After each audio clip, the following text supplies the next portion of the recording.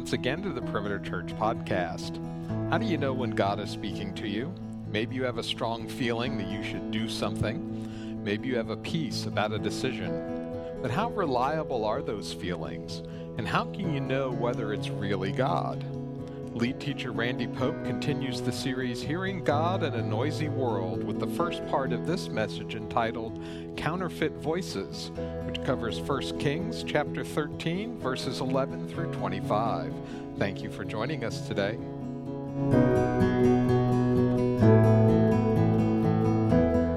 In his book, The Cost of Discipleship, John White, I believe now deceased, but John White then in writing tells a story of when he was dropping off his wife and little child for a flight, an evening flight. He dropped them off at the airport, said goodbye to them. He was then to go to his hotel nearby and sleep a brief time to catch an early morning flight to go to a different city from where he sent his wife and child. He had a man with him in the car, and as he was driving, he had this unusual sense that God was speaking to him. And he sensed God was saying, the flight that your wife and child is about to board is going to crash. He said it was so compelling, he said he just sensed it was a reality. This was obviously before the days of cell phones, and he said that in part because he'd never had such an experience, and number two, he really didn't believe in such experiences. And number three, that he had a friend with him in the car that he felt totally embarrassed to even bring it up and suggest such, that he ended up going back to the hotel and carrying on as he normally would. He ended up tossing and turning all night. He couldn't sleep. He'd awake and think about it and just believe, I know this is reality.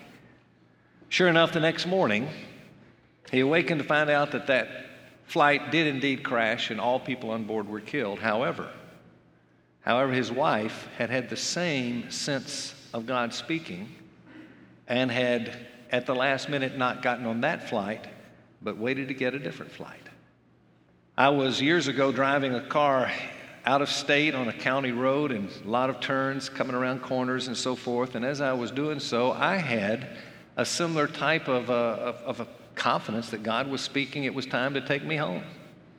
And that it would be through a car accident, and it would be then on that trip. And I can't tell you how overwhelmed I was with the sense that this is going to happen. It seemed like every turn I anticipated someone coming across the line and taking my life. It was a tragic crash. I died. I mean, obviously, nothing happened. So did God speak then to John White, and he didn't speak to me? I shared a week or two ago the story of being on the curbside, waiting for a ride and having a sense of God saying, don't get in the car, and I didn't. The car went on and had a fatal crash. So how do you know if God is speaking? I mean, after all, isn't it true that non-believers, far from being followers of Christ, have very unusual intuitions that do come true? Isn't it true that many a Christian has a strong sense that God is speaking and nothing happens according to what supposedly the voice was saying? How do we know? Well, that's what this series hopefully is going to help clarify. When is it that God is speaking? How do we know if He is speaking? How do we make decisions? All these things come into focus. Now, to do so, we're going to turn in your Bibles to 1 Kings chapter 13. Now, let me suggest that there are numerous texts of Scripture that are going to address situations where people either do hear the voice of God and He speaks clearly and it comes to reality, but also many occasions, like the text we're going to look at, which is a counterfeit voice. It's not the voice of God speaking at all, but it is mistaken to be so. So, we're going to look at it through the first 10 verses. Before I read, I'm going to tell you the first 10 verses, and then we're going to read verses 11 through 25. Let me give you the background just so you can understand the text. The story is of a man of God. He is a prophet, a true prophet of God. He is from the southern kingdom of the people of God, the Jewish people, the southern kingdom. And this man is going to be addressing the king named Jeroboam, who is the king of the northern kingdom, the 10 tribes. And this man, Jeroboam, was doing some horrific things. For one thing, he had decided that he was afraid that his people were going to go south and they would end up in Jerusalem at the house of David to worship, believing that's the only place to worship, that they couldn't worship without being there. So he created his own sanctuaries in the cities of Bethel and Dan, 2 cities. He created 2 golden calves so the people could worship the calves. He even set up his own non-Levitical priesthood so that he could have the priests necessary to carry on all the offerings and the worship and so forth that they would be doing. I mean, he took these 10 tribes to the greatest heights of disobedience and disrespect of the truth of God. So this time that the man of God is sent by God to Jeroboam to literally prophesy and to denounce everything he was doing. He ended up doing so, and as he was before Jeroboam and he begins to prophesy, he actually says, this is what's going to happen. Josiah is going to actually burn the priest on the altar where the worship is taking place inappropriately. Do you know it was 10 chapters later, you actually read that happens, that they get burned right there at the altar. So he's letting Jeroboam have it, and about that time, Jeroboam says, enough is enough, and he stretches out his hand to seize him, and as he did, his hand withered. And with that, he realized he was in the presence of a true man of God. Well, happened to be that the man of God sought God's best for Jeroboam's hand and said, hey, would you heal his hand? Would I just entreat you? Would you heal it? And right there in his presence, his hand was healed. And so with that, Jeroboam says, man, I want you on my side. He said, how about let's have a meal together. Let's sit down, let's eat, let's drink. He says, no way in this world. God has spoken to me and said, I should not eat here, neither shall I drink here. I'm to come, leave a different way. He gave me all my instructions, and what you're asking me to do would be violating it. I will not do it. And with that, he left. Now watch what happens when we pick up in the next verse, verse 11. Let me read it. Now an old prophet, a different person, this is an old prophet, was living in Bethel. Now Bethel is one of the 2 cities of worship that are doing that which God has forbidden. And his sons came and told him all the deeds which the man of God had done that day in Bethel, the words which he had spoken to the king. These also they related to their father. The father said to them, which way did he go? Now his sons had seen the way which the man of God who came from Judah had gone. Then he said to his sons, saddle the donkey for me. So they saddled the donkey for him, and he rode away on it. So he went after the man of God and found him sitting under an oak. And he said to him, are you the man of God who came from Judah? And he said, I am. Then he said to him, come home with me and eat bread. He said, I cannot return with you, nor go with you, nor will I eat bread or drink water with you in this place. For a command came to me by the word of the Lord, you shall eat no bread, nor drink water there. Do not return by going the way which you came. He said to him, I also am a prophet like you, and an angel spoke to me by the word of the Lord, saying, bring him back with you to your house, that he may eat bread and drink water. But he lied to him. So we went back with him and ate in his house, drank water. Now it came about as they were sitting down at the table that the word of the Lord came to the prophet who had brought him back. And he cried to the man of God who came from Judah, saying, Thus says the Lord, because you have disobeyed the command of the Lord and have not observed the commandment which the Lord your God commanded you, but have returned and eaten bread and drunk water in the place in which he said to you, Eat no bread and drink no water, your body shall not come to the grave of your fathers. Came about after he had eaten bread and after he had drunk, that he saddled the donkey for him, for the prophet whom he had brought back. Now when he had gone, a lion met him on the way and killed him. His body was thrown on the road, with the donkey standing beside it. The lion also was standing beside the body, and behold, men passed by and saw the body thrown on the road and the lion standing beside the body. So they came and told it in the city where the old prophet lived. Very interesting story, is it not? You have a true prophet and you have a false prophet. Now, even in the New Testament day, the Christian is being warned, be careful about false prophets. In fact, we have a text in 1 John chapter 4, the very first verse. Look how it reads. It says, Beloved, do not believe every spirit, but notice this next word, but test the spirits. Keep that word spirits in mind till later.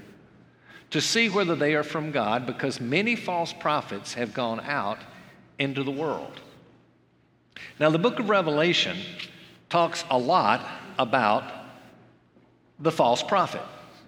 And the false prophet, though many people disagree, I'm going to suggest is not one individual figure that comes in history, comes and leaves. But the false prophet is really used to talk about religions that are false, many religious people that are not legitimate, that are not truly speaking on behalf of God. For instance, I was raised in a church that I'm convinced that some of the pastors during my lifetime in that church would be considered false prophets. They didn't preach what we know of the gospel. They didn't believe in the Word of God as inerrant and infallible, and so they would divert from the Bible and say this is true even though it's not in the Bible and this, that, and the other. And so I think that would be a false prophet. Well, the teaching of Scripture says we need to be careful and we need to discern when do we think we're hearing from God when perhaps we really are not. And so what we're going to do over these 3 weeks, this week and the next 2, we're going to look at 6 counterfeit voices. We're going to begin with the first 2 that are very subjective voices. Now, for some of the kids that are here, subjective, I'm talking about we feel something, it's not objective, we can't see it, touch it, and hold it, and so forth, but we feel something very strong. That's more subjective. Versus objective, that which is pretty concrete. It says it, we see it, it does, so forth. So we're going to look at those 4 over the next 2 weeks. But this week, we're going to look at the first 2, which are very subjective voices. So let's do it. It won't take long, but I think it'll give us great insight in how to know when God is speaking and when He's not. Number 1, personal desires. Personal desires. Not uncommon to hear someone, particularly in the realm maybe of divorce. They're divorcing, as a Christian, they're divorcing their spouse. They don't have biblical grounds. They may have a terrible marriage, but they don't have biblical grounds for breaking the covenant of marriage. And in talking with them, I might hear these words, well, the Lord has led me to do so. The Lord has led me to do it. Many of you know the story of my own parents' divorce when I was in college, and my father just disappeared. Strangely, could of all people, wouldn't happen to my family, but it did. And over time, tracked my father and found my father. And when I said, "What is this?" And he found someone else. And I confronted him as a religious man. I knew he wasn't a true Christian, but very religious. And I said, how do you do this in light of what God says is right and what's wrong? And he said, but God led me to do this. He led you to do it. Oh, I met her in church. It was obvious as God brought us together and how He brought us together and this, that, and the other. And I'd had to shake my head in disbelief, only to realize I was going to encounter such logic 100 times over the course of a ministry where people say, God spoke to me. Oh, I know it goes against the Word of God, but He spoke to me, and I believe it's what God wants me to do. And so with that in mind, let me suggest a couple of maybe reminders as to making decisions that you think might be of God that have to do with this idea of personal desires. Number one, one's leading must be consistent with God's Word. That's just a given right there. That's so basic, but so very important. When you sense there's something that you believe God would have you to do, and perhaps as a young Christian find out that it's going against the Word of God, you got to say, not doing that. It's got to be consistent. Therefore, it is so important. Young Christian, read the Bible. All Christians, read the Bible, study the Bible, memorize, meditate, listen to good teaching, get to know as much of what God has to say. That's how you can know the will of God. Much of it right in Scripture. The principles there just give us the yays and nays of what we should or should not do. Certainly not all things are there. Number two goes a step beyond. One's leading must be motivated by bringing glory to God. You don't just ask the question, what am I thinking I should or shouldn't do, but why am I thinking I should or shouldn't do what I'm thinking? What's the motive behind it? It could be that this prophet, the good prophet, maybe he was hungry. Maybe he's thinking, I'd like to believe it's okay for me to go back. I haven't had anything to eat. I haven't had anything to drink. Obviously, he was stopped and resting. Maybe he was worn out and he thought, just to go back. If he says that God spoke, man, I love to hear that. Sure, I'll believe that. And here's the point, folks. It is so very easy to take this word and you can find it saying anything you want it to say. You can turn this thing and you can twist it. You can get it to say what you want it to say. What I'm suggesting is you look at the Bible and say, okay, this is what I think it says, but let me go to people who have greater insight, greater knowledge, and ask, what does the Bible teach about this? Am I in any sense going against God to make this decision to go this way or that way? Got to be consistent with God's Word, but also look to your motive. Why are you choosing to believe what you believe? Is it because you want to? You want to believe it, or no, that's really what it says. In fact, I'll give you a little guideline here, a little principle, and that is Satan's leadings are typically going to be self-promoting and self-serving. Versus when you find God's leading, watch how many times, and I'm not saying in total, but watch how many times it's going to include service, downward mobility perhaps. Perhaps it's going to even create an inconvenience, maybe even harm. The Apostle Paul, when he's talking about God's directing of him, he describes it in chapter 20, verse 22, and he says it this way. He says, "And now behold, bound by the Spirit, I'm on my way to Jerusalem, not knowing what will happen to me there, except that the Holy Spirit solemnly confirms to me in every city, saying that bonds and afflictions await me." Boy, how many people have ever come up to me and said, God is really speaking to me that I'm going to suffer, that I need to suffer, No. We don't want to hear that. We often won't hear it. But if you hear a message, a sense from God that He's leading you away and it's taking you into these kind of service and downward mobility and all that, boy, listen carefully to that. It could well be. I know this, that some of you have heard me over the years use this as an illustration. The number of times, particularly young men, have come to me and said, God has told me I'm going to marry so-and-so. You can guess where this is headed. Well, has God told her? No, she hasn't heard it yet, but I know God wants me to marry her. Oh.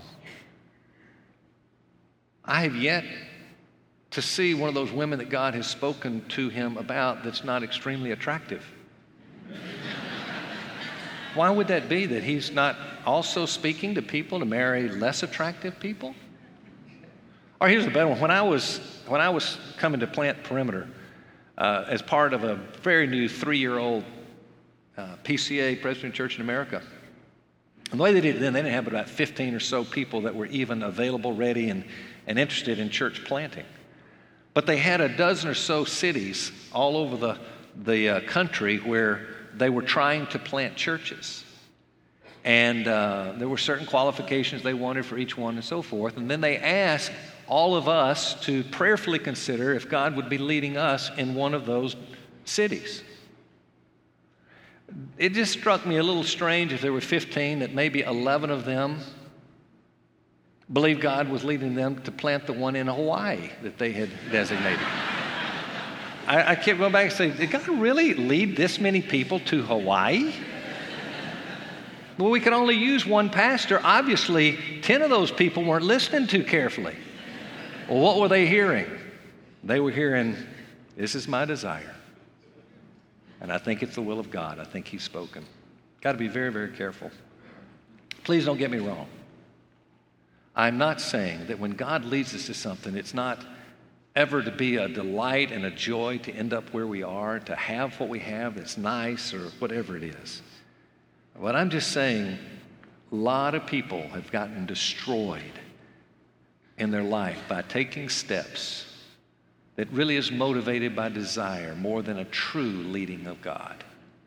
Be very, very, very careful. So number one, personal desires. Number two is peace of mind. Peace of mind. This would be maybe better defined or thought of as that quiet, still small voice within me that's speaking. You know what I'm talking? I've just got a peace about this. Very close to the first. Desire, but maybe it's just I've got a peace about it. Now, don't get me wrong, there is a place for that in discovering of God's will, but should be very cautiously observed. Hear that? Just cautiously observed. As we get in later to guidelines for determining the will of God, you're going to see that there are a lot better ways than simply this kind of peace that I have, or the lack of peace. In fact, as I'm going to suggest, when you don't have a peace about something, and it's something that you would want to do, desire to do, you might listen even more carefully. Again, not totally, but you know it's not based on desire. It wouldn't be based on wrong motive. Maybe it is the voice of God that's speaking. We know that there's nowhere in the Old Testament or New Testament, at least that I know of, there's no place that simply this inner voice or peace of mind is the reason that God's people did what they did. It might be more of an add-on confirming issue, but it was never the primary reason. Some people go to Colossians 3 and they say, but what about verse 15? It says, let the peace of Christ rule in your heart. But that has nothing to do about decision making. So you don't want to utilize that text at all. I think the normative plan that God uses is what we would call sanctified reasoning.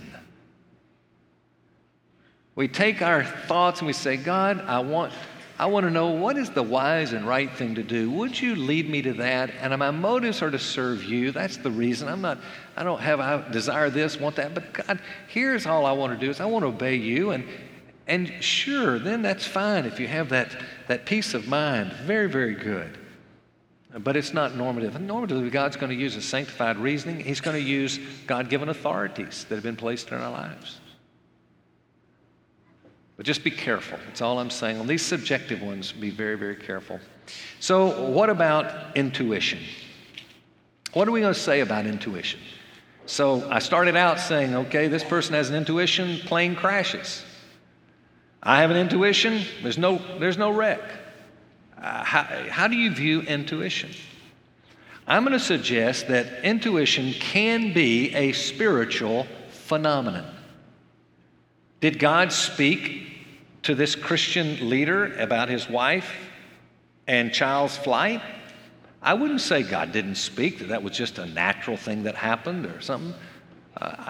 Who's to say God didn't? When I stepped out of that away from that car and didn't get in and there's a fatal crash, I sense I shouldn't do it. Was that just an intuition, natural intuition? No, maybe not. Maybe it's a true spiritual thing. And I would suggest when you believe it is something God is saying, that you want to be very discerning and consider that maybe it's something that you should or shouldn't do. But I'm suggesting to you that it can be a psychological phenomenon as well. Meaning it may not have anything to do with the speaking of God. We do say, we've mentioned already, non-Christians have this amazing intuition of things that come true. Psychologists will tell you that it is possible for the subconscious to process information much faster than the conscious and can actually use data, for instance, our controlled thoughts, and can utilize that to lead us to places where we make decisions that I should or I shouldn't, or this is going to happen, and it happens. For instance, I look back later and I evaluated that time I'm driving and I think that I'm going to die, that there's going to be a car crash, and I realize I bet that was a psychological thing for me. Why? Well, I had a friend at that time that just weeks or months so after that, or prior to that, had crashed. I mean, if you remember the name, Dan DeHaan had crashed, and I knew that the mountain range that I was looking at, somewhere in that range is where he had just previously crashed. My mind's processing that and so forth and so on. Next thing I know, I'm having a feeling or a thought. So you got to be very, very careful with something like that.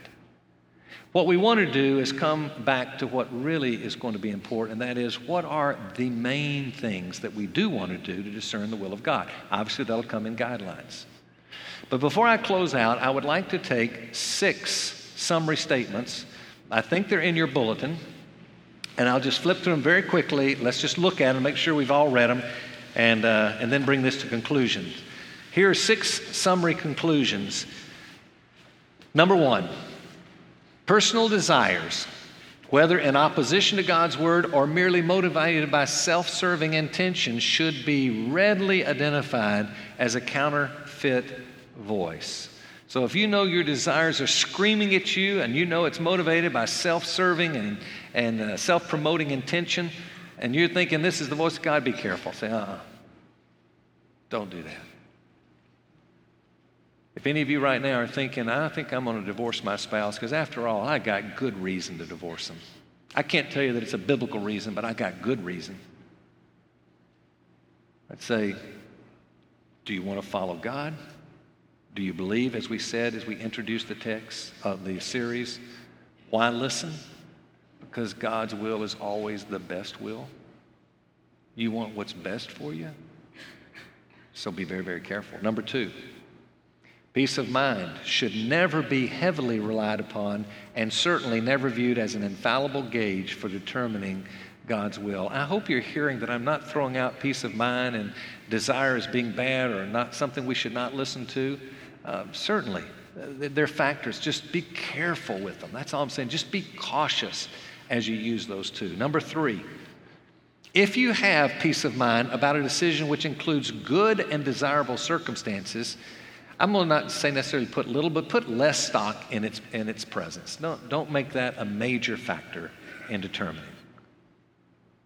Number 4, if your peace of mind about a decision includes undesirable circumstances, listen carefully because God may well be speaking to you. You would want to at least believe there's perhaps a greater likelihood if I'm sensing a strong leading to do something that I don't want to do, it doesn't promote me, it's just like, but I have a sense that maybe I should, I would listen very carefully.